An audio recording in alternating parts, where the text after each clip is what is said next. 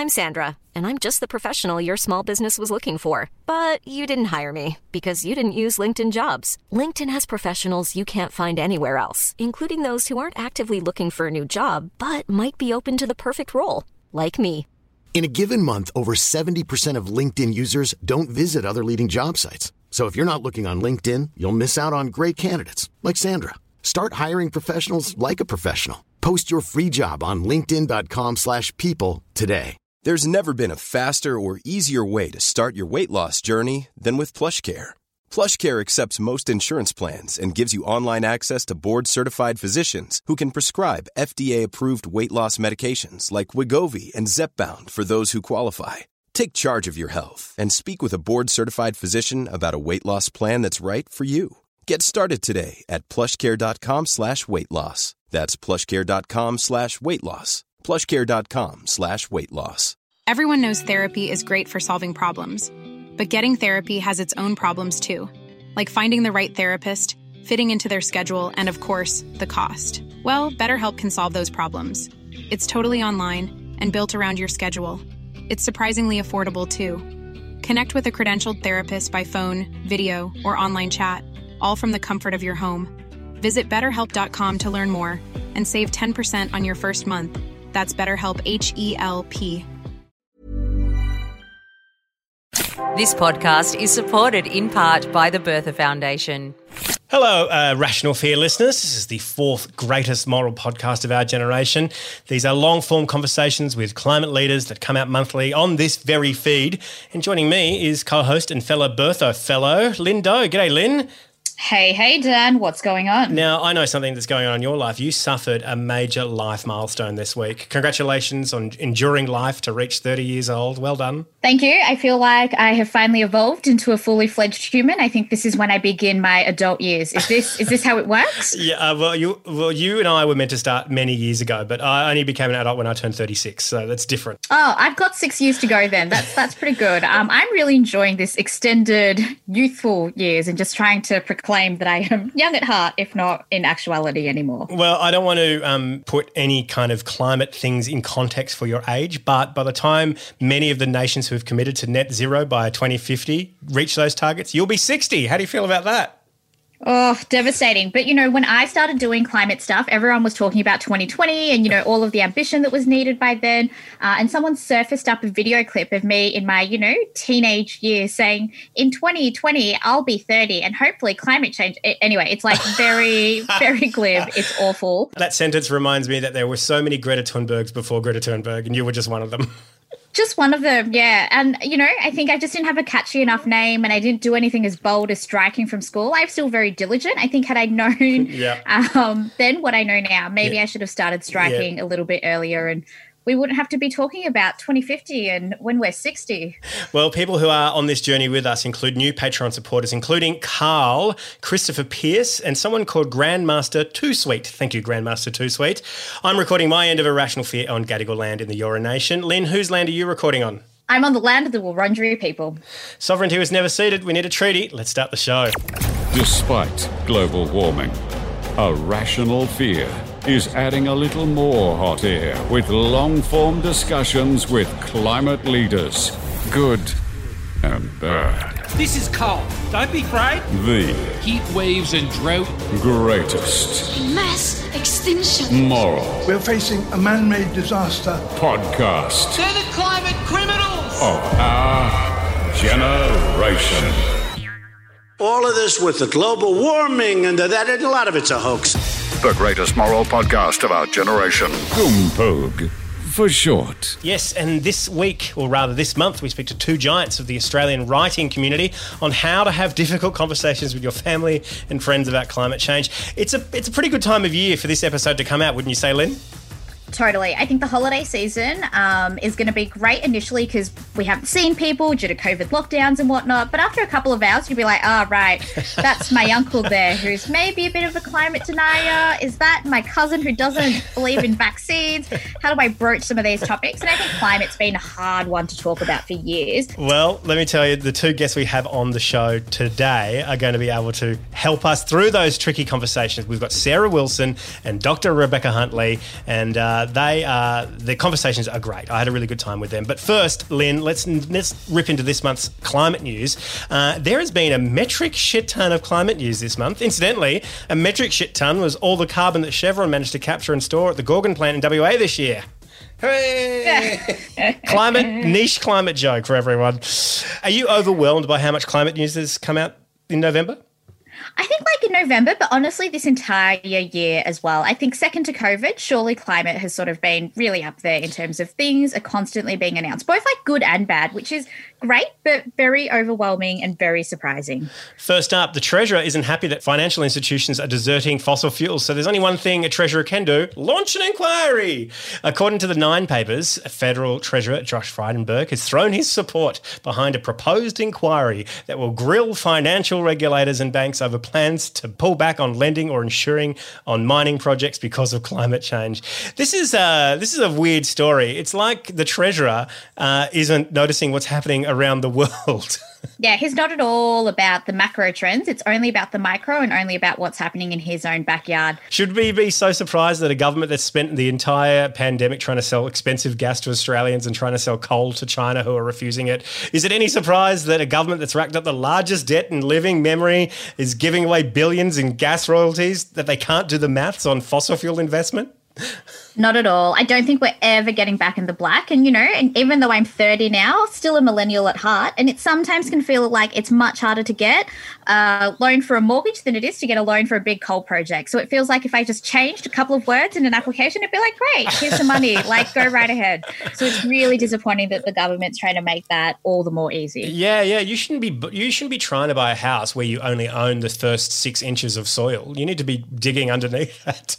Yes, gotta dig deep. Gotta just go big or go home. It's kind of interesting. It's so funny how, if the government can't get their way on something like this, they have to go, oh, we need an inquiry. We should get an inquiry going because it seems like the science and financial markets are wrong again. Yep, everywhere around the world. And even from some different state governments as well. It just does not seem to make any logical sense at all, which I guess is not surprising when it comes to our government. Well, it's certainly not surprising that Australia wasn't invited to speak at the UN Climate Ambition Summit last week. Was that something that caught you by surprise at all? It didn't catch me by surprise, but it was definitely a bit of a gleeful moment. I could not believe that of all people that we were snubbed by, it was Boris Johnson. Yeah. I don't know what that says about ScoMo, but that's not something I'd want to be known for. Well, it's really interesting because Boris Johnson, of course, is hosting COP26 next year, so he's got to kind of be on the front foot. He's got to look like he's acting on climate change because everyone around him is coming to the party next year to be part of it next November. So he's got to actually, be one of the leaders. And so that really puts him in an odd position. I think it's so funny how, Scott Morrison, 2 weeks out from the Climate Ambition Summit, said he's not going to use Kyoto credits anymore when trying to kind of meet the Paris targets, and that would have been a good enough thing to allow him to speak at the Climate Ambition Summit. Sort of a bit of a toddler reaction, right? Set such unrealistic and unmeetable expectations, throw a really big tantrum, and then at the very last minute be like, okay, maybe I'll concede, maybe I'll do this. And lots of people are like, hey, that's great. But it's but was it really? Yeah. The whole conference is called the Climate Ambition Summit. There's nothing ambitious about not cheating. That's not ambitious. That's the bare minimum. It's so interesting. Well done on not doping. Here's some of the things that are announced on that Climate Ambition Summit. The UK announced they'll cut emissions by 68% of 1990 levels by 2030. That's a further 10% increase in ambition. The EU committed to a new target too, 55% of carbon emissions compared to 1990 by 2030. Israel and Pakistan have committed to not building any new coal plants. I'm sure that's harder for Pakistan than Israel to do. But China also has committed to a quarter of energy consumption to come from non-fossil fuels by 2030. 15 countries committed to much stronger NDCs, or nationally determined contributions. Lynn, for people who don't speak climate, what is an NDC? So an NDC, I can't believe, wow, sorry, I was just so eager to answer that because I clearly do speak climate and climate wonk, the kind that doesn't get invited around to dinner parties. That's right. So one of the big things that came out of the Paris Agreement was that every country agreed to an NDC, so this nationally determined contribution. And the whole idea is rather than listening to that big global world order and doing things that might not fit for your country, governments could consider what their domestic obligations were, what other issues they had going on, all of those sorts of things, and determine how they were going to reduce their emissions, by how much and when by. And one of the things that I think is a really great feature of this like whole NDC acronym business is the idea is you don't just lock in your goal once, you actually lock in your goal and then every couple of years you revisit it and you reassess based on how well you've been able to do. So if you like smashed it, great. Let's go a little bit harder and keep pushing for an even better personal best, essentially. Is this what they call the ratchet mechanism, Lynn? Yes, I don't even know if ratchet is a real word. I have honestly looked it up in the dictionary before and been like, is this hatchet? Ratchet. What am I saying here?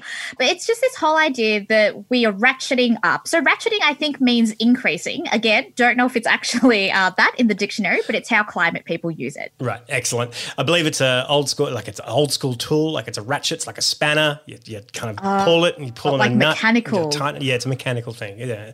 Also at the Climate Ambition Summit, the UK, France and Sweden will stop financial support of international fossil fuel projects. It's not just Australia, Josh Frydenberg. Also, net zero targets have moved forward from 2050 by Finland, Austria and Sweden. Also, the Small Island States Coalition committed to net zero by 2030. And there is going to be a ton more money for the Green Climate Fund to support developing countries to skip the whole fossil fuel part of their industry. 500 million euros from Germany, 1 billion euros from France. Now, when you compare all of those incredible announcements to Australia going, yeah, you know what? We have been cheating the last 20 years to meet our climate emissions. Tell you what, we're not going to cheat anymore. Since 1997, we've been filthy little cheats, but we're not going to do it anymore. Do you think that is a good enough thing to put on stage in front of the world? It's so embarrassing, and I really hope people continue to mistake me as being from Austria rather than Australia with, some of their recent new announcements. Happy to move to Vienna. Well, a couple of other things quickly. Jacinda Ardern declared a climate emergency for New Zealand. Does this have any kind of real-world implications, Lynn? I mean, yes and no. I think it's one of those things where we love to stand some politicians, and Jacinda is like definitely one that those of us in Australia really love. So it caught me by surprise that Greta Thunberg was a bit critical of that. But I think it's right. Like, can you really stand a politician? Can you really do that while still holding them to account? Yeah.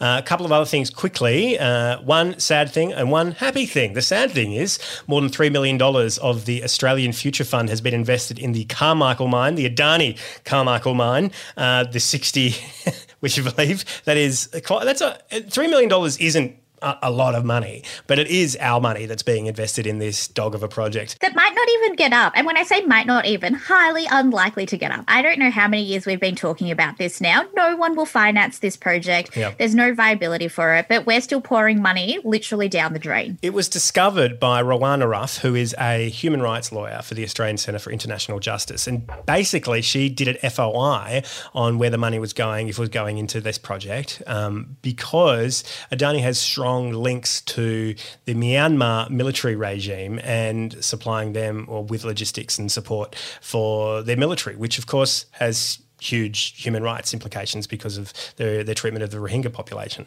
So that is pretty interesting. Like, not only is Australia committing their own human rights, but they're indirectly supporting Adani's support of Myanmar's human rights problems. The company we keep increasingly becomes more and more depressing, both on climate and human rights issues. Let's wrap this news segment with something a bit more hopeful. South Australia's Liberal state government predicts that the state could boast more than 500% renewable energy by 2050.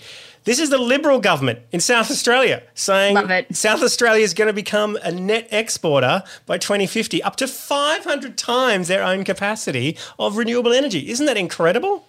It really is. And these are the big numbers that you want to hear, on top of Tasmania being powered by 100% renewable energy, South Australia leading the way.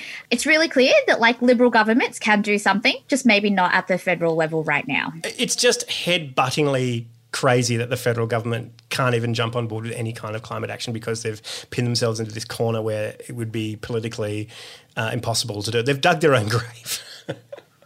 They really, really have. It feels like the Liberal Party needs a little bit of help talking about climate change within their own ranks, because clearly they're quite divided on just how we should tackle this issue. That's it. I'm going to start a new company. Irrational Fear is going to pivot to helping solely the Liberal Party communicate about climate change. I'm going to take and just with one another. Like, let's just start there, because it feels like there's some good eggs in that camp. And, like, you know, we've heard from a few of them on this podcast. So how can we spread that good message? I haven't got that Liberal Party money yet, so please donate to the Patreon still. It's really required. Anyway, let's get cracking into the interviews. First up is Dr. Rebecca Huntley. She and I discuss the ins and outs of communicating climate change and climate science with basically anyone. Her book is called How to Talk About Climate Change in a Way That Makes a Difference. And you'll find out by listening to her that there is a couple of things that can help you with your dinner party conversations.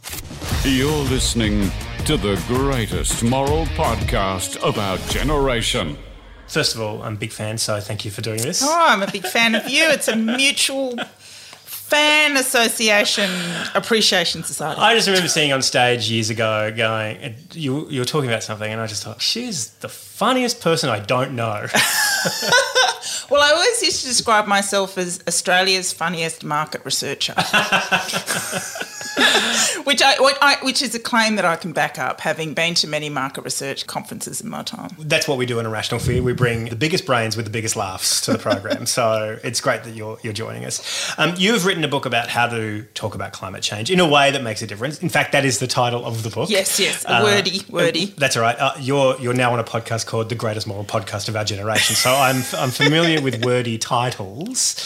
I thought it'd be great to get you on to talk about exactly what your book talks about, because in the lead up to Christmas, people are going to be hanging around their lunch tables with relatives who may not agree with them on climate change. And I thought this could be a great primer for Christmas lunch. I had a bit of a testy kind of moment last Christmas talking about energy and climate with one of my cousins, and thankfully a lot of other of my cousins are lawyers, and they came to my defence at Christmas lunch. But it was a very interesting conversation. We were talking about renewables, and I was just saying, well, it's, you know, this government needs to invest more in renewables and really make a market incentive to have less coal. And I think my cousin at the time, probably still is a big 2GB listener, and said, well, I'm absolutely crazy that he went down the baseload power route, and he went down about all these kind of talking points that the carbon lobby have. Yeah. And then thankfully, I've got some cousins who have done some extreme reading around energy. And they're like, well, actually... So we're having this fact-off debate. Did he mention nuclear? We should put nuclear in the mix. That's always a bit of an indication of... No mention of nuclear. Okay. I wonder why. I don't know. No mention of nuclear. It got a bit testy there around lunchtime. And I thought, well, heading into Christmas... maybe there's a better way to handle this conversation. Yeah. Let's talk to Rebecca Huntley, who's written a whole book about it. But the very virtue that you've written a book may not mean that you'll have much success at your own Christmas lunch. Well, look, it's interesting. I suppose the first thing I need to say is that this year, more than any other year, people's tanks are pretty low, and they're probably feeling pretty stretched emotionally because of the year and a level of uncertainty. So I would approach these conversations with loved ones with even greater trepidation, empathy and understanding. That being said, we don't have the luxury of not talking about hard things because people are tense. Because people are going to continue to be tense. And, of course, Christmases are always going to be a trigger point, but people are tired.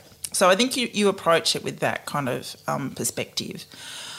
I think what's really difficult, and I think a lot about this in writing the book, and even more since writing the book, because now my whole life is the climate movement and working with people in the climate movement more broadly, is that you need to also think about your own sense of self-care. Where is the best place to put my energies? One of the things I see a lot of is burnout in the movement, and people feeling like they're just such a low ebb. They want to walk the streets, grabbing people by the shoulders and shaking them. What are you doing? What are we doing? So my sense is unless you've got the energy and you feel like your relationships are close enough, you know, to try this out at the dinner table, I think the first thing to really talk about is just really understand why people feel the way they do. And for your cousin who just listens to 2GB, my first question is 2GB the main place you get your information about climate? And for me, one of the most powerful things, and I do this every now and then on Twitter, and I think the reaction that I get on Twitter is a bit of an indication of how effective this is. So sometimes when people have a go at me about renewables not being able to, meet our energy needs, one of the things I really enjoy doing is retweeting stories about that already happening. So what's already happened? Like we've just had some achievements in Tasmania, in South Australia. The kinds of projects that were lampooned by 2GB a couple of years ago are now making enormous amounts of money. One of my favourite examples is the solar-powered tomato farm in Port Augusta, which is creating jobs for people who had actually been in a town that had been abandoned by the fossil fuel industry. So there are tons of examples all around Australia that we don't champion that give us a sense of what is possible right now and in the near future in relation to renewables. So, sitting down to Christmas lunch, the first question to my cousin is, oh, that's interesting. Where do you get your climate information from? Yeah. Right. And then I think part of it is also recognising that we get it too, a lot from, The Guardian and all the rest of it and Rebecca Huntley's Twitter feed. And that's right. Look, it's really difficult. And in the end, I think one of the things that we see from the research that we do, and the research I'm doing at the moment, which segments Australian communities around climate and how they feel, is that you don't always have to convince people about the climate science to convince people about the solutions. And broadly, about 90% of the population wants renewable energy to provide our energy needs, understand that coal and gas, they might amplify the amount of jobs that the coal and gas industry can produce domestically, but they're not naive about, for example, the fact that the coal industry contributes to pollution significantly, which contributes to health and things like coal seam gas. Even Alan Jones can agree that coal seam gas is not a good solution to our energy needs because of the consequence it has on a whole range of things, including, food security and farmers. So there are ways, I think, I'm always looking at ways to, not to sidestep, but negotiate through conversations to keep those conversations going as part of an ongoing challenge that we all have to head towards the solutions as quickly as possible. This is a very easy thing for Rebecca Huntley to say, a researcher who is researching all of Australia's climate values and segmenting people into demographics. If you're not Rebecca Huntley, should you read up on the latest IPCC report before going into Christmas? Well, that's a really, really good point. One of the things that's fascinating in the work that we do on people who are alarmed about climate change, which is definitely you and me, is when we ask people what's the biggest challenge they face, the biggest obstacle to talking more about climate change or doing more, is they feel they don't know enough about the climate science. And to tell you the truth, you don't need to know that much. You only need to know enough to help you have that conversation. And in fact, in the work that we do with segments of community, the only segment that feel like they absolutely understand the climate science and are really confident of talking about it, what segment is that? What you could guess? Nerds? Deniers. Oh, right. The only group that genuinely feel like I know all the climate science, I'm across it, right, and I'm really confident talking about it is 9% of the population that's deniers. All the rest of us feel like we can't talk about it. Why?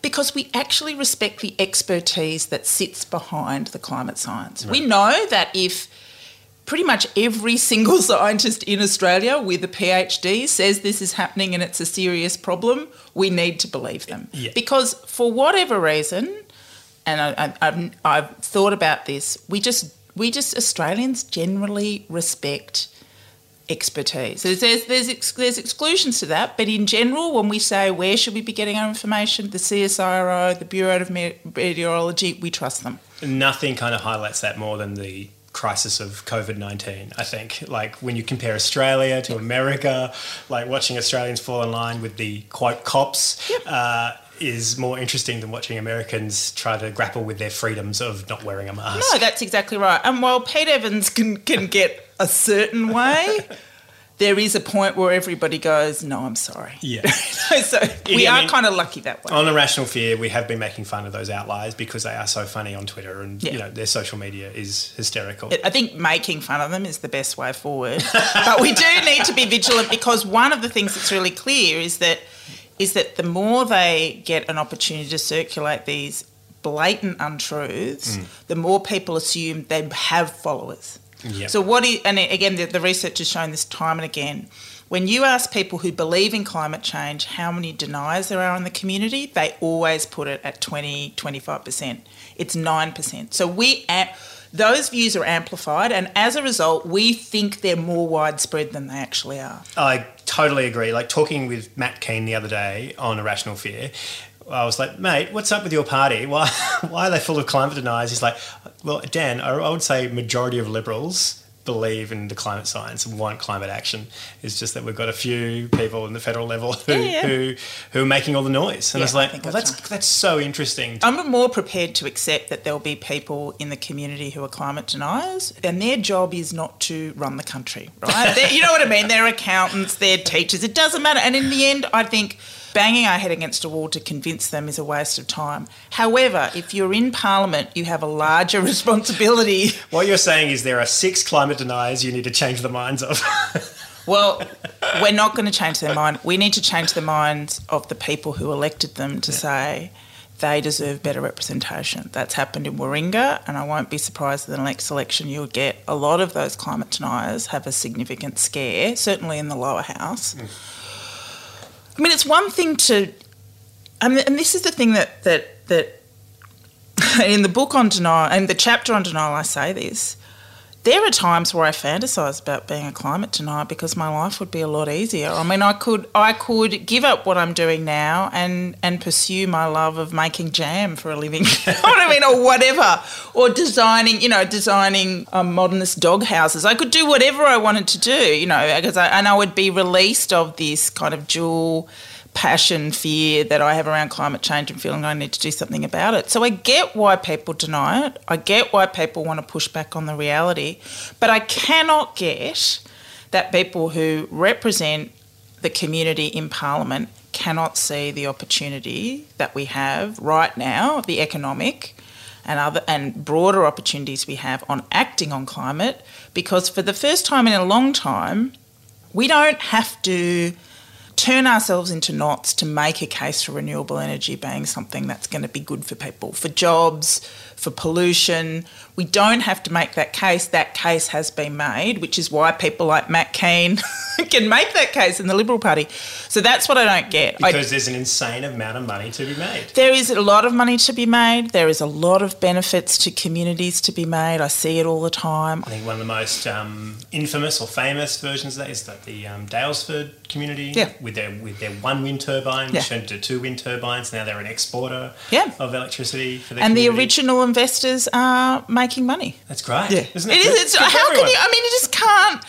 There is just, all you need to do is add Labrador puppies, and it's the most wonderful story. It's an almost unmitigated wonderful story. I'm seeing a theme here. You invest in renewables for your community, then you can go and make modernist dog houses. I think that's right, for those Labrador puppies, yes. What's interesting about your book is that it's kind of like when you look at the chapter list, it kind of reads like a therapy session. Yeah, guilt, fear, anger, denial, despair, hope, loss, love. Why didn't you just call it Eat Cold Love? That would have been...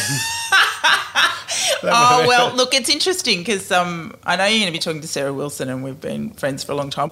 I think she and all of my friends who are very focused on emotion in their lives think it's quite funny because I'm the ultimate rationalist, right? I did a law degree, I did a PhD. They constantly tease me because I'm not spiritual, I'm not emotional, I'm not particularly emotional. I think I can count the times I've cried in the last 10 years probably on one hand. I think you and Sarah have written companion books in many respects. Yeah. Your book is kind of research. It is rational. It's still me. I'm still the researcher. Yes. Yeah, still the researcher, but it's like it's a different kind of book to Sarah. Sarah's is very spiritual in a kind of journey. Yours is very different based on lots of other kind of aspects. Do you think you need kind of both in your world? We need tens of thousands of voices, and Sarah is one voice that will appeal to certain groups of people who might pick up my book and not like it. Other people, Sarah's will be too spiritual and they'll want to kind of understand the science. But there is an overlap in that Sarah is actually interested in the research. Like she's not a Pete Evans guy. She's not kind of not completely distanced from the research. Her book's got a lot of science in it. It has a lot of science in it, and we have those conversations. And for me, there's an emotional, personal story in it that I wouldn't have normally put in my work, but it was important to be able to acknowledge that because it's what drives my climate activism. And it's part of my climate story, and that's what we need, more people developing a climate story, whatever that might look like. And to clarify that up, what you're talking about is your kids. I mean, you talk about at the beginning of your book about how you kind of got into this. Yep. You kind of acknowledged a little bit earlier on in our chat that you're kind of a Jenny come lately to the climate scene. I am. Yeah. How does that feel to kind of come late to the climate scene? Do climate activists look at you and go, "Where have you been?"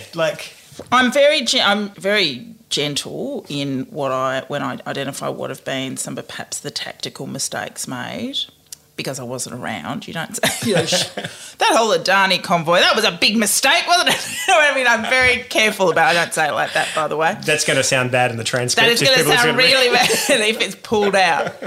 Because I never doubt that what people are trying to do is get to a goal that's bigger than theirs, right? So I know there's so much pain and suffering and genuine love in the climate movement.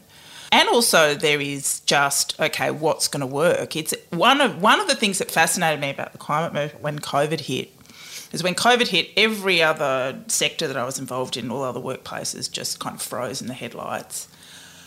Everybody knew in the climate movement was like, okay, what do we do now? Like they were just a part of that. They just had such get up and go and visit. So it's like, how do we take what we were going to do, understand COVID and keep going? And actually it sustained me so I feel like I'm getting so much from being involved with people, and also there's a willingness and hunger for some new people who are prepared to spend their time helping in a collaborative sense. So it does feel like I've come late to it, but I would say this occasionally when I feel guilty about that, is that I have spent 15 years understanding how Australians feel about everything else and how they feel about climate change is connected to that. Yeah. If you're economically anxious, you're living in regional Queensland and you always feel like government is letting you down, when you talk to somebody about climate change, they're not responding to the science, they're responding to all of that, right? If you live in the inner city like me,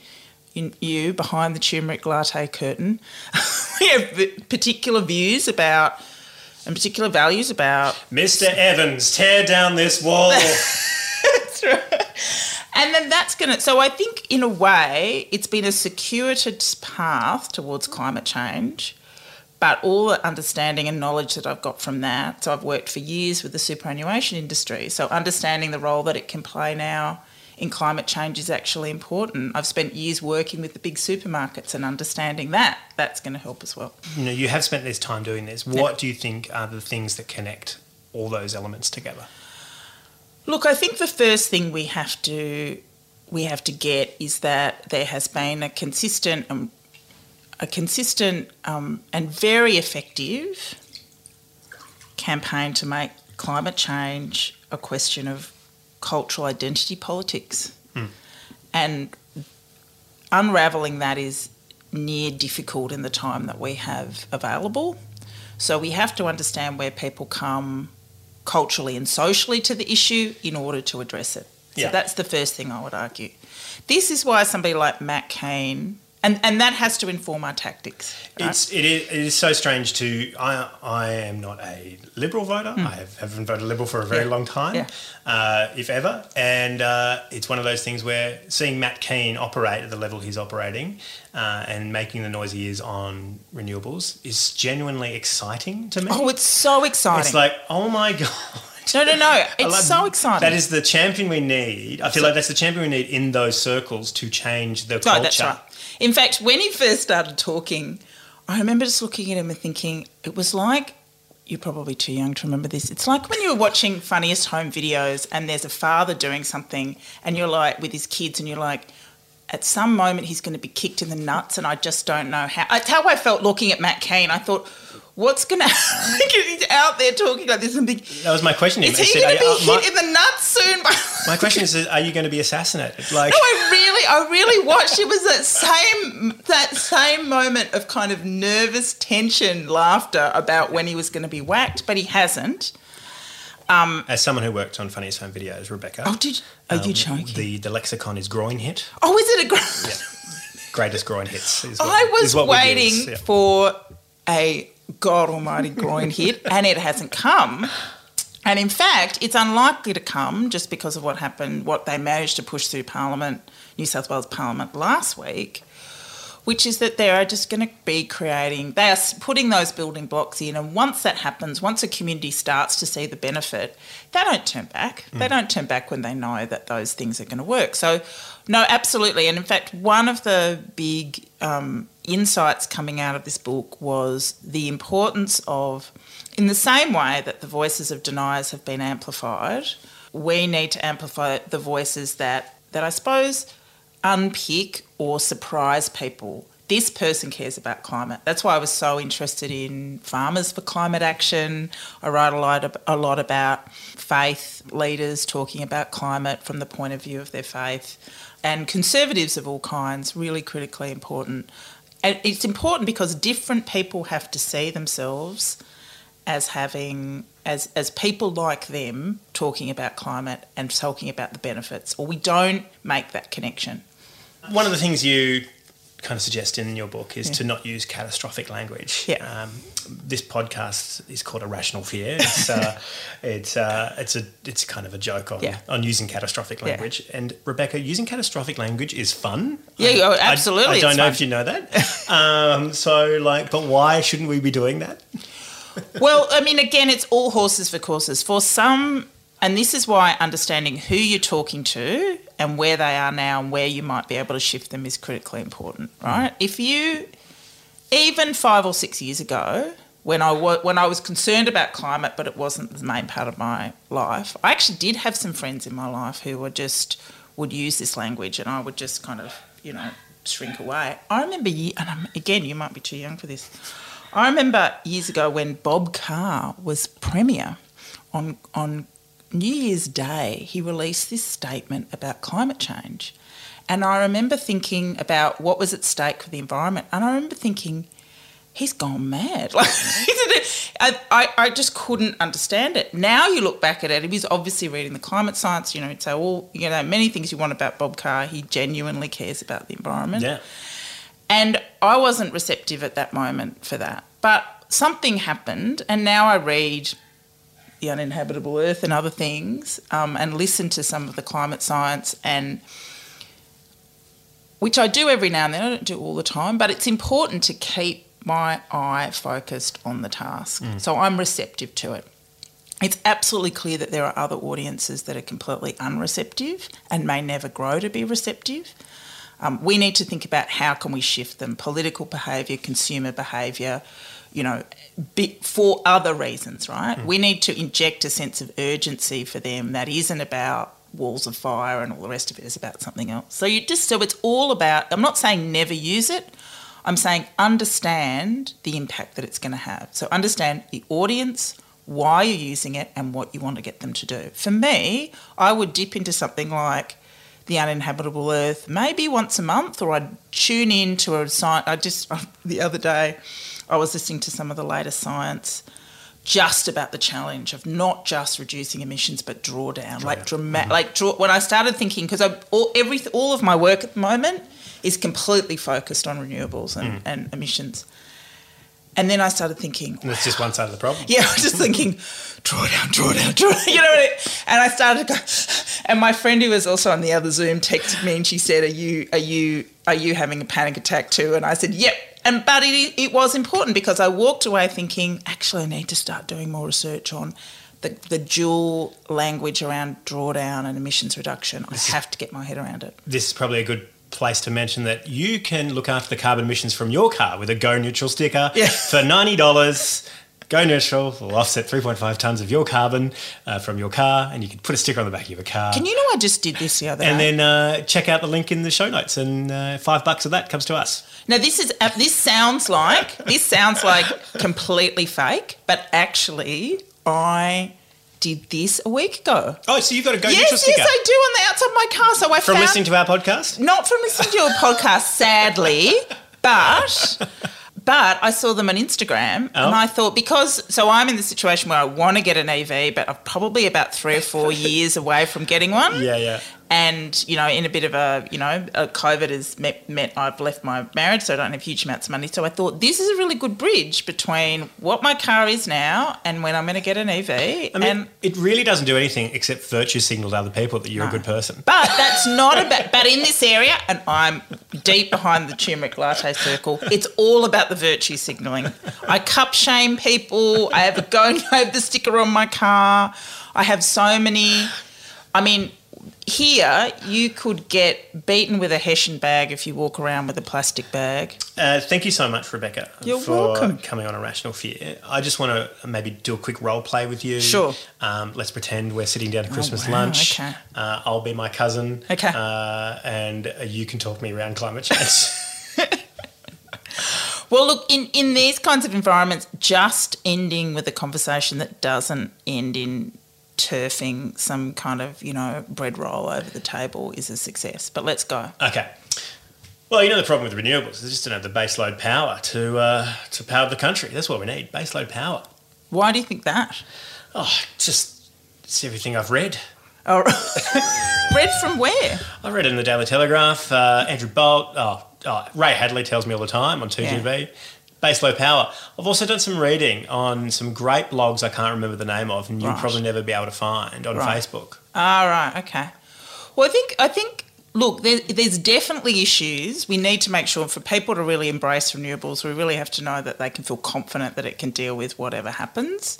But one of the things that's really interesting is the CSIRO, the chief scientists, they say that stuff is already happening. Like in places like South Australia and Tasmania, this is already happening. So I'm not that worried about baseload power. Yeah, well, what about those windmills that give people cancer? Yeah, I don't think that that's a thing. But I understand. I mean, I'd be interested if you wanted to share that material with me. I'd really like to have a look at it. I've seen plenty of Facebook posts about people who've got ringing in their ears from windmills. Yeah, no, I think we probably have to put that to one side at the moment. I get it. Again, some people like the look of windmills, some people don't. But the other day I was reading just in the Hunter Valley, okay, so the asthma rate for children in New South Wales generally is at about 12%. In the Hunter Valley, it's 18%, and it's all about the open pit coal mines. So but where are those people going to work? They can't work in windmills. Well, the other thing, actually they can work in renewable energy, but I suppose the other thing that we constantly do, and it's understandable because, none of us are economists at this table. But actually, jobs in that sector in the Hunter are getting less and less and less over time. Over time, they're projected pretty much to disappear. Lots of the big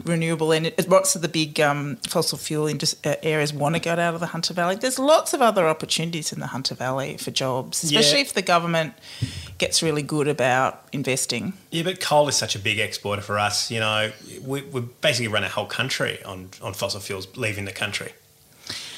We have, and that's been such an important driver to prosperity in Australia. I get that. I think one of the things that really worries me is a lot of the people that are buying that coal are massively investing in renewables, made real commitments to reducing emissions, and so we're going to start to see a lot of that decline over time. We've got to be ready for what happens when it falls off. China is building 10,000 new coal power plants a day. Don't you know that?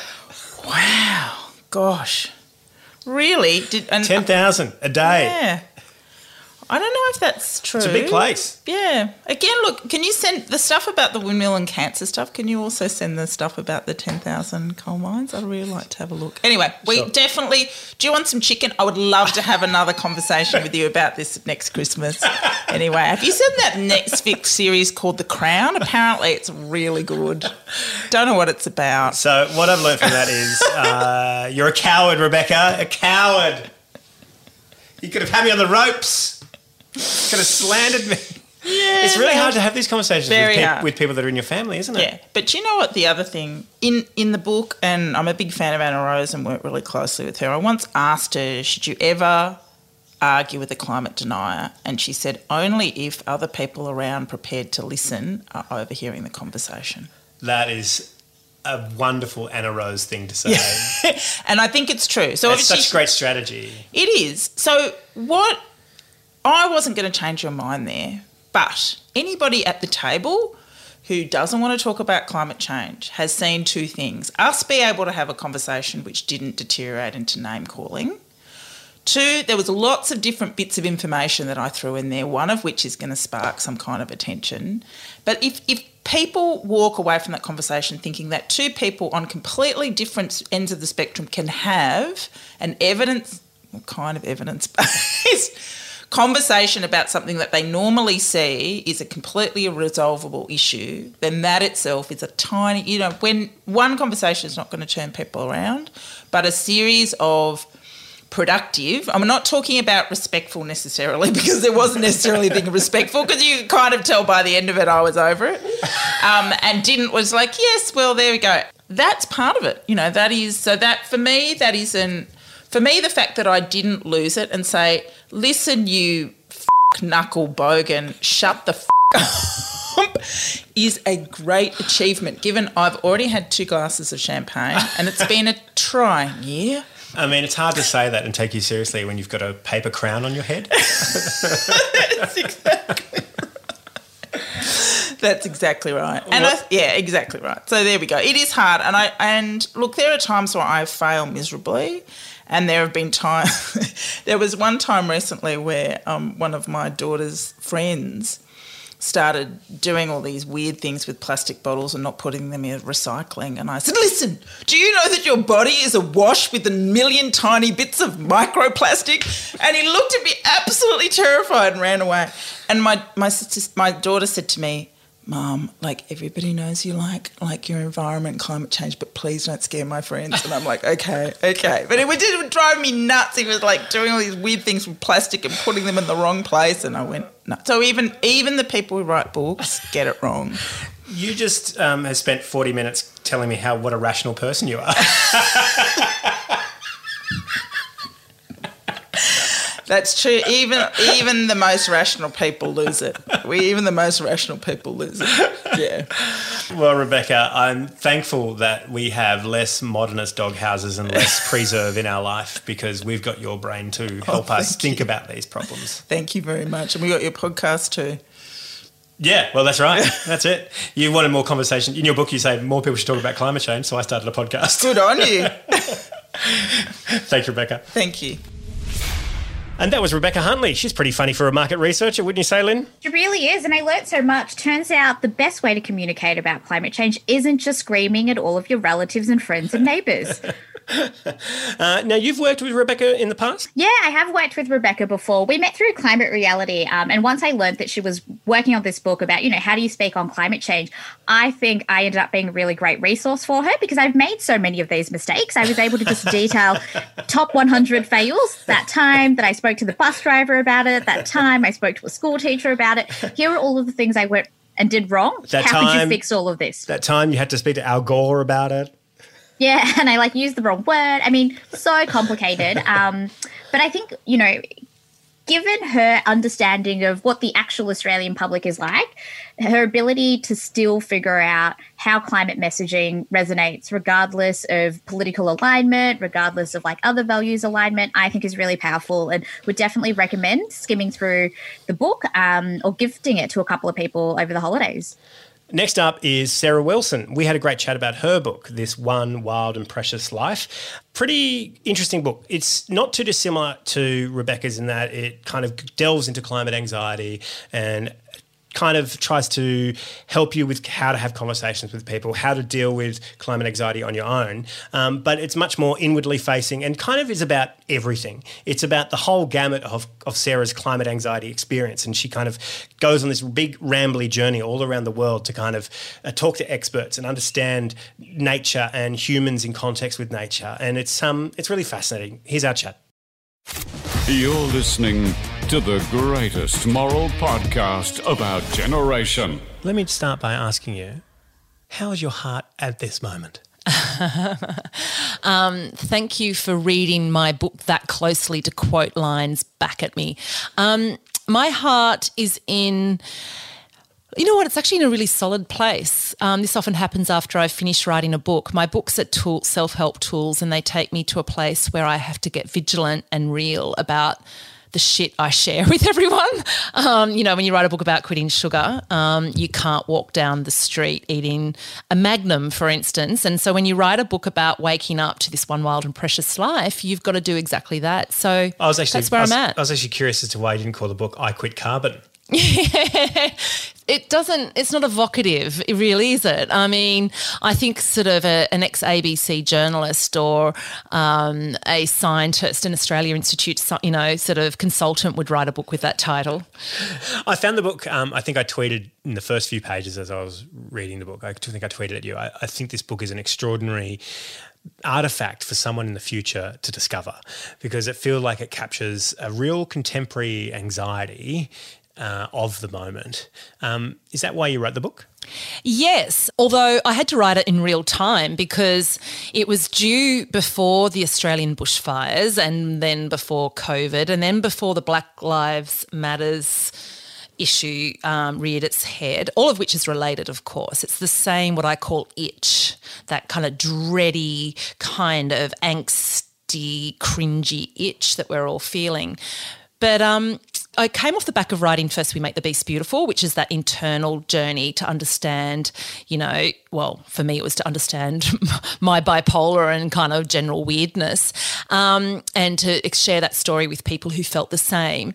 But then, as I was doing publicity for that and moving around the world and also keeping up my work as a climate activist, I realised that the anxiety was now global and collective, and it was way bigger than our own personal stuff, which was a relief in many ways, because I think a lot of our anxiety that we feel is about the fact that we should be attending to something bigger than ourselves right now at this time in history. So, yes, I was watching, listening, angsting, going into really deep, despairing holes, and then I thought I better write a book about this and really try to find a hopeful path, and I struggled.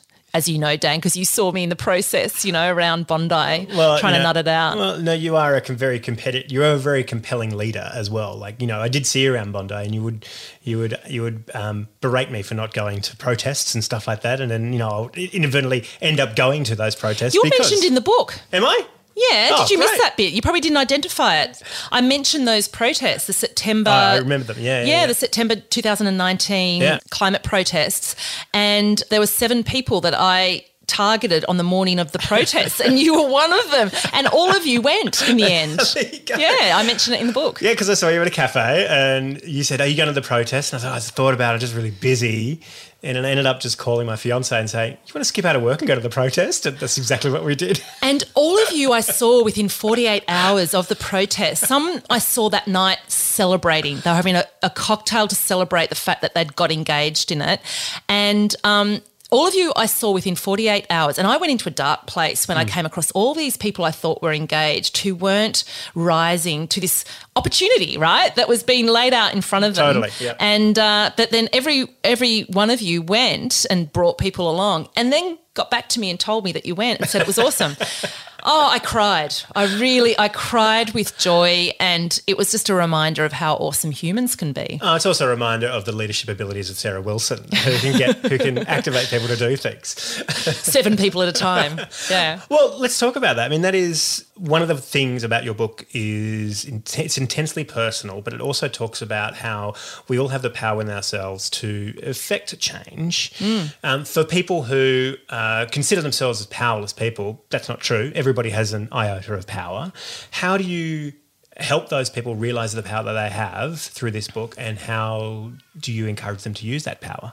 Well, it's a seductive combination of statistics, right, that are backed by sort of men in white lab coats, so people go, must be legit, as well as sort of metaphor and story and reminders of what's happened in the past, which I think also helps people to realise that this is not humanity's first rodeo, you know, with this kind of thing. The great hypercolour T-shirt pandemic of the late 90s, we survived that. I think we can survive this. Oh, I mean, yeah, human hardship, we've done it.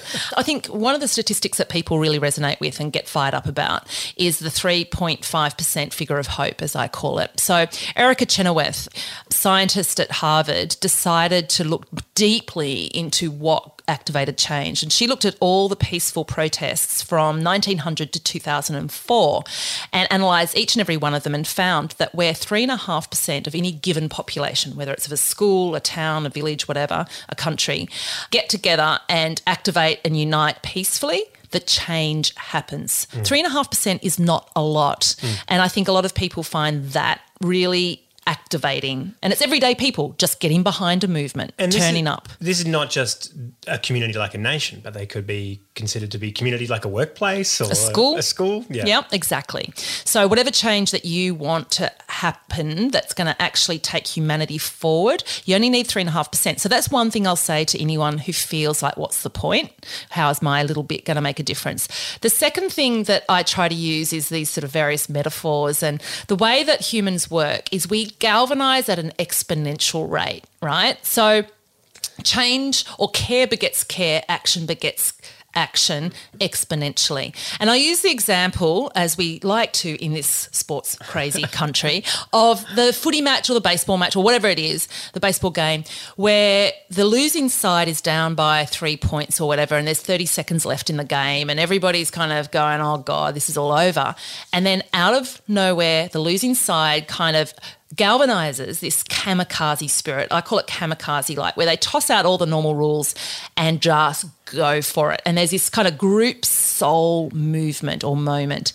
And way too many games in history have gone down with that sort of final try in the last 1.5 seconds or the final, home run or whatever. And so this is what we do. We rise to the occasion in this exponential kamikaze way when we give a shit, when we care enough about something. I certainly know through university days that, when I know I've got a deadline coming, that it really makes me work hard. Although I have to say that a metaphor really resonates with me, particularly when we were running the TV show Tonightly, when we knew we were ending the show and we had 6 weeks left on air. We threw the whole rule book out and we made some of the most incredible, memorable things. Yep. People actually started turning up to the show, wanting to come and watch the show. Magic happens. I call it magic. It is, yeah. It is a strange period, and I feel so on board with you at this moment. I feel like this is the moment now that everybody needs to be pulling in the same direction and aligned. And this is, anybody who's not could be left behind, and we need to encourage them to come along with us. Yeah, I guess the third element that I put to all of this, and this is something that is missing from the climate movement and has been for as long as I've been on this planet, it's the fact that we haven't actually shown how joyful and charming this can be.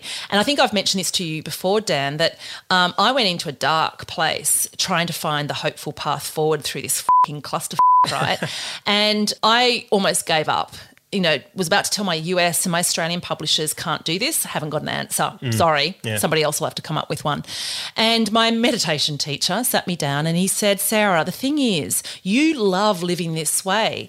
You've got to show us how this can be charming. You've got to show us how this is better than the status quo. Make it look sexy and fun.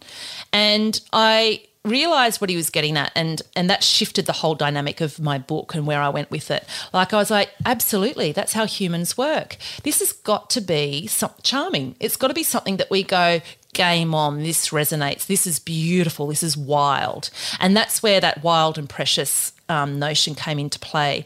Our nature is to give a shit. Our nature is to care and to rise to bigger things than ourselves. And we haven't had that dialogue, particularly in Australia, for the last 30 years of economic opulence, continued growth. We haven't had that dialogue of going to our edge, firing up, caring at a level where we overextend ourselves. But yet that is our nature. That is where we rise to our best selves. That's when we're happiest and we're most vibrant and we're fending and we're creating and we're resilient. We become resilient.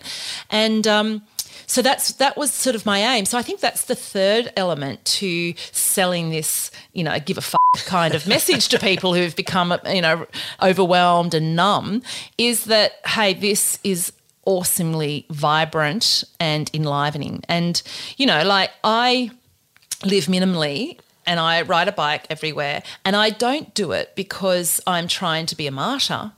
I do it because I love it. Like, living any other way gives me this headachy feeling, you know? I'd much rather ride a bike somewhere and smell the air and run into people along the way, not literally, but live and breathe and see things and be engaged. Because otherwise, why are we here? You know? The book is interesting. This One Wild and Precious Life is really interesting because it is a journey itself. I feel like it's rambly. Not only is it rambly literally because you go on a lot of walks, but also figuratively. Was that on purpose? Yeah. You might remember the bit where my father refers to the book on the family WhatsApp. It's the big group. book of everything? Yeah, Sarah's book of everything, yeah. Right? Because somebody was, my family aren't known for reading my books, so they generally rely on Dad to kind of read it and do a summary. So he just referred to it as Sarah's book of everything. Look, everything got us into this mess and everything is going to be required to get us out of it, and it is overwhelming. So the way I do it, I think, I do these little tiny mini chapters. Some of them are a paragraph long, some of them are maybe up to 3 pages long. And the topic requires swapping from science to philosophy to spirituality to my own personal kind of reflections on it so that it humanises it and makes it, it gives a bit of a pause for people to sort of absorb it at a human level.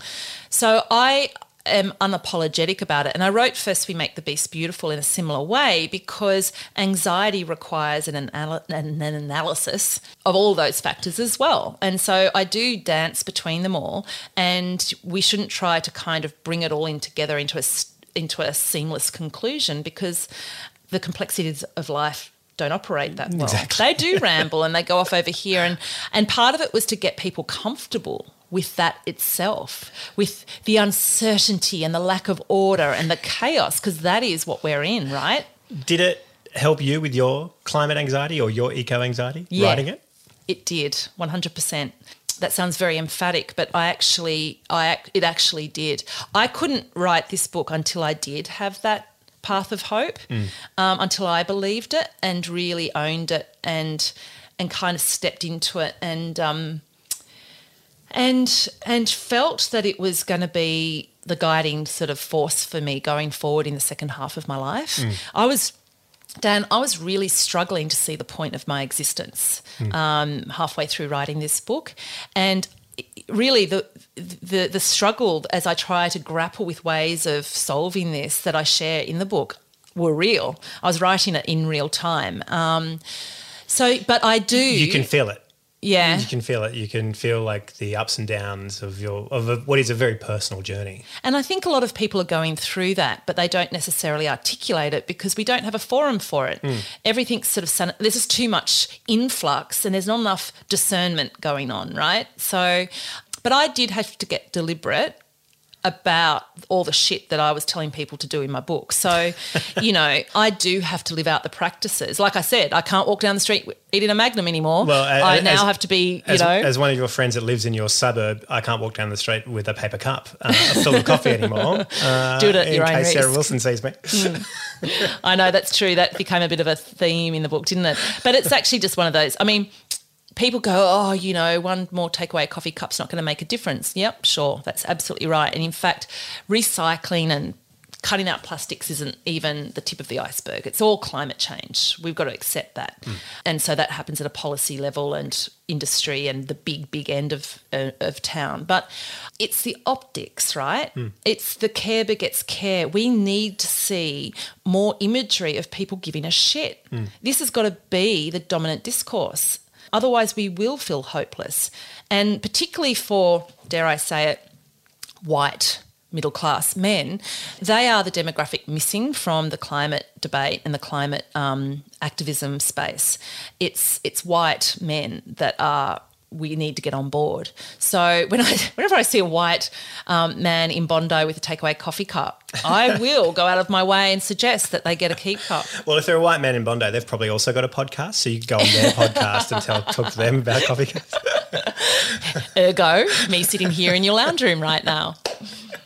Well, let's talk about that a little bit, because I think that is interesting. I feel like everyone is so busy with their lives that climate change sits on the back burner for a little bit. Now, I'm in the luxury of this position where I'm being supported by a fellowship, and I can create this podcast and talk to great climate thinkers like you and other people, and I get to kind of use my power to kind of have some sort of discourse about climate change and encourage others to apply pressure on those in power to do something with climate action through this medium. But if you're just a bloke who's got a job at a construction company, a white bloke, what do you say to them?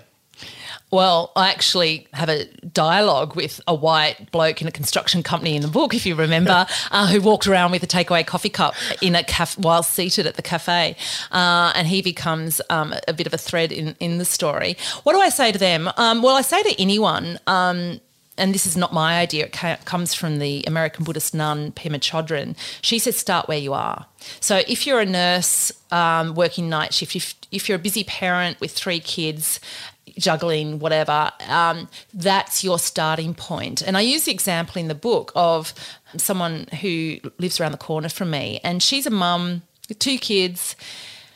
Pretty much what you're describing, feels powerless, hasn't got a forum. And she just said, so again, it was these strikes, the protests in September in 2019. And she was like, oh, look, all the mums at my school, the parents are just going, it's too hard to get into the city at that time of day with their kid. And she said, maybe I could get a minibus. And I said, do it. And I get onto Eventbrite, set it up as a thing, You can charge the tickets. Anyway, it sold out within an hour. She'd upgraded to a coach. She ended up upgrading to 2 coaches, and she got over 150 people to that protest. She started where she was as a sort of fed up mum with access to Eventbrite and Murray's coaches, you know. So I thought that was a great example. And then I shared that on my social media feed, and then I know that a number of people around the country did exactly the same thing at the last minute, and it managed to get a coach load of parents and students who otherwise wouldn't have gone to that rally. I think starting where you are is the perfect place, because in your own sphere you have influence over other people, your peers, your friends, your family, and that is completely. And once you start, as you know, and this is why I focus on keep cups, right? Yeah. Once you buy a keep cup, my friend Kate's husband Adam, he went and got himself a keep cup. He was so proud of himself, right? He, thought he was doing, and then he started taking a real interest in recycling and the recycling laws in the area, and then it started to grow further and further. So, as I said before, action or care begets action and care, and so it generally grows. And then you feel empowered, you feel hopeful. The best remedy for hopelessness and despair is to actually just get engaged in whatever form possible. Even if it's just listening to the news an hour a day, you feel like you're part of it. Yeah. As a comedian who puts on shows about climate change, I've recycled so many jokes. It's just, it makes me feel so good that I'm doing something for the planet. And then you just keep doing more and more of it. Exactly. Do you get people pushing you back on your climate credentials? Not so much. I think because most of the world struggles to understand the climate science and to be an expert in it. And I think what we've worked out, and I think climate scientists are wonderful like this. I interviewed 14 different climate scientists, 3 of whom were involved in the IPCC report. And they are very good at admitting they're not the best communicators. So one of them, actually, Joelle, and I've forgotten her surname now, but she was a lead scientist on the paper. She said to me, listen, our work is done. The science is in. And now we need to hand the baton to people like you, Sarah, who can communicate it. I have to say that was one of the biggest eye-opening moments of the book. Reading your book, I was like, oh, yeah, shit, yeah. Why are we even trying to convince people it's real anymore? We need to be pushing on powerful people to make change. That's right. Because the science is done. Everything else needs to roll over. Those who don't believe can forget it. It's about affecting change right at the top and getting that change in place. Yeah. The scientists have been working in this realm for ages. The activists have been working and just tirelessly. And so often I was speaking to activists who were saying something similar. They were saying, we have been going at this for 30 years and we are exhausted. All we need you to do is come and join us. Yeah. You know, don't start up a new climate movement. We've got them all here. We've got the data, blah, blah, blah. Just help us out, you know. And so, yeah, I don't get it as much in this climate space because I don't think that there's too many people. Well, I think everybody feels a little bit, we're scared of it. Most people can't actually digest all the information and feel that they've got a really good handle on it to be able to give me a hard time about what I'm saying. Well, that's true. But also you've got a huge audience. Like I feel like the Sarah Wilson reader, consumer, fan, do you feel like you are bringing them along to a whole new topic that they haven't thought much about? Yeah, and I have a technique for that. You know, I've come from MSM, hashtag MSM. Mainstream media. Yeah. Can't trust mainstream media. I can't trust them. No. But you probably can trust somebody who comes from mainstream media and has come out the other side, knows the dark side. Oh, God, if we're not going to trust mainstream media, who are we going to trust? At least they actually have to be held accountable. There's a very good Facebook page that I follow called Climate Sucks, and you should follow it. It's got a lot of good information. Have you watched Plandemic? I tried to. I couldn't find it because the mainstream media pulled it down. That's it. What my technique, and for anyone out there who's wanting to replicate this technique, is I tend to seed things with my audience.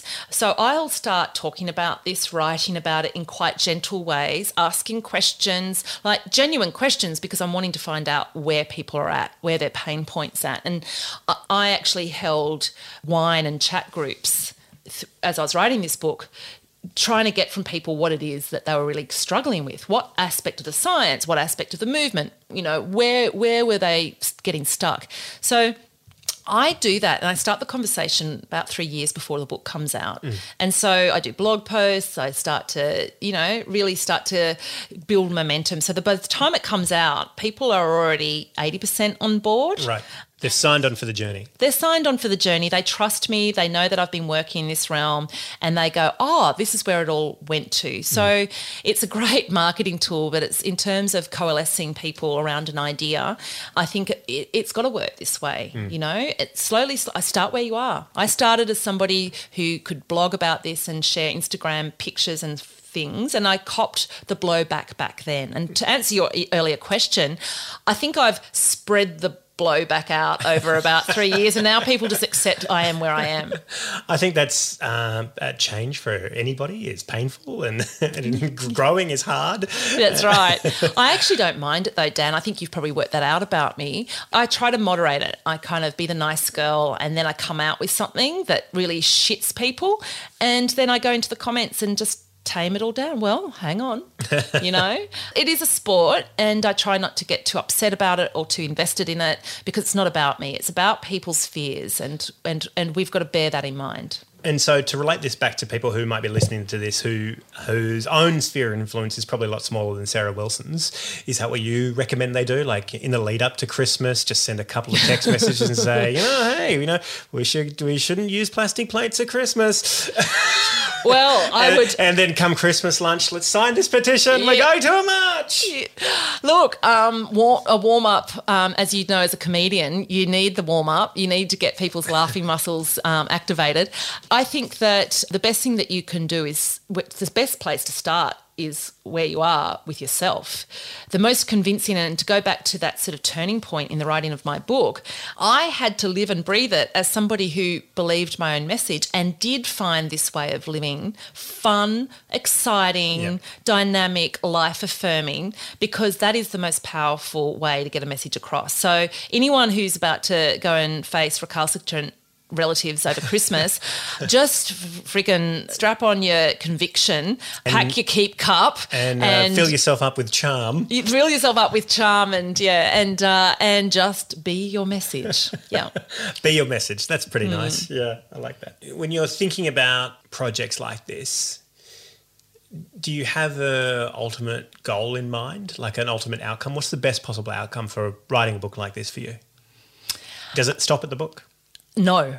again, this is my marketing background, my MSM background. For listeners who are wondering who the hell I am and why I'm here or how I got to be here, I was the editor of Cosmopolitan. So I sort of learnt how to do marketing and to take an idea out in all kinds of monetising directions. So I generally see that with my books, they generally have a life in them of a couple of years. So I try to ensure the message goes further and the conversation from my point of view goes further, because I write books because I'm curious. And while I do a lot of the research in the lead up to it and then I write it, part of it is also a little bit of I'm kind of poking life. I'm wanting to see what comes back afterwards. And then that will then probably direct me into my next project. But in this case, I always knew that this was going to be a complex conversation. It's a book about everything, as my dad said. I needed to get it out there, and then I needed to go and have the conversation with people in a way that made everybody feel safe to discuss this stuff and to show them how to have this discussion out in their communities. So I'm doing a tour with Live Nation, which works to this effect. It's like a giant adder. I mentioned the adder in my book. It's a West Bengalese sort of tradition of talking about complex issues over hours and hours of cups of tea in large community settings. So that's what I'm going to be doing. But then I also have these book clubs. So I've drawn up a book club sort of schedule or sheet that people can use, and then they can use that to go and discuss some of these complex issues with friends and family. So it's like a training tool / info bomb / And I just keep going and going. And I often don't know exactly where it needs to go. So I have a few structures in place, and then, I just see what comes forward, but I will keep the momentum going. I don't see it stopping at a book and then I move on to something else.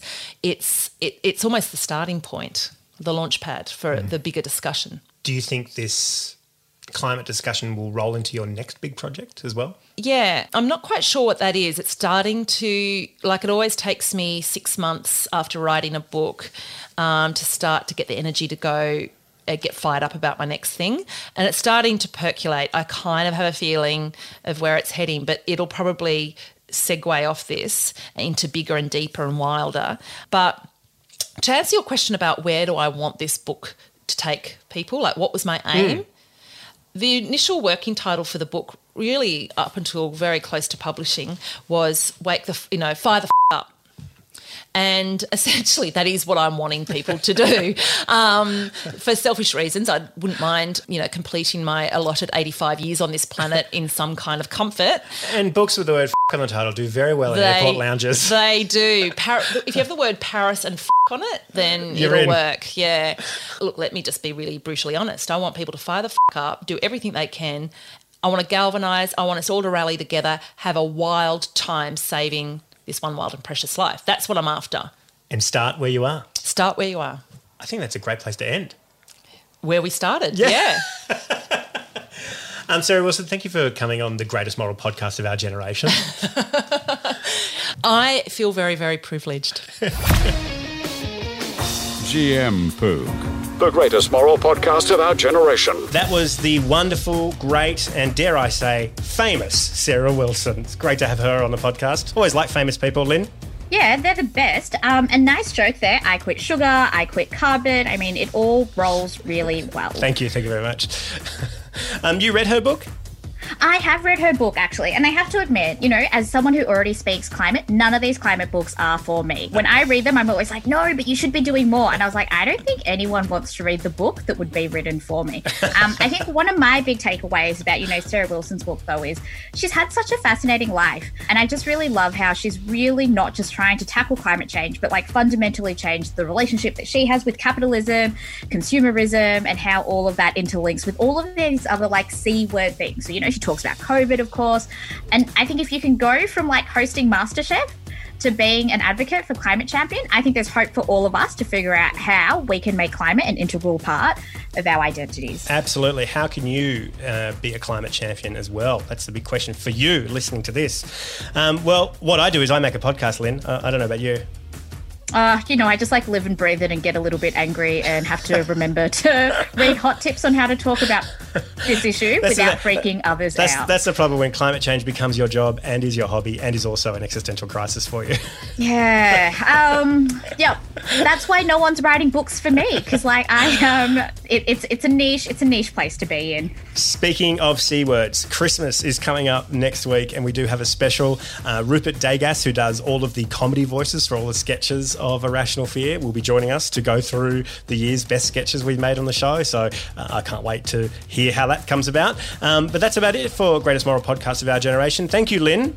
Thank you, Jan. Can't wait to be doing this again with you next year in 2021. Yeah, a big thanks to Road Mikes, the Bertha Foundation, Go Neutral, our Patreon supporters. Also, big thanks to Jacob Brown on the Teppanyaki timeline. Also, big thank you to Dr. Rebecca Huntley and the wonderful Sarah Wilson. Until next week, there's always something to be scared of. Good night. Even when we're on a budget, we still deserve nice things. Quince is a place to scoop up stunning high-end goods for 50 to 80% less than similar brands. They have buttery soft cashmere sweaters starting at $50, luxurious Italian leather bags, and so much more. Plus, Quince only works with factories that use safe, ethical, and responsible manufacturing. Get the high-end goods you'll love without the high price tag with Quince. Go to quince.com/style for free shipping and 365-day returns.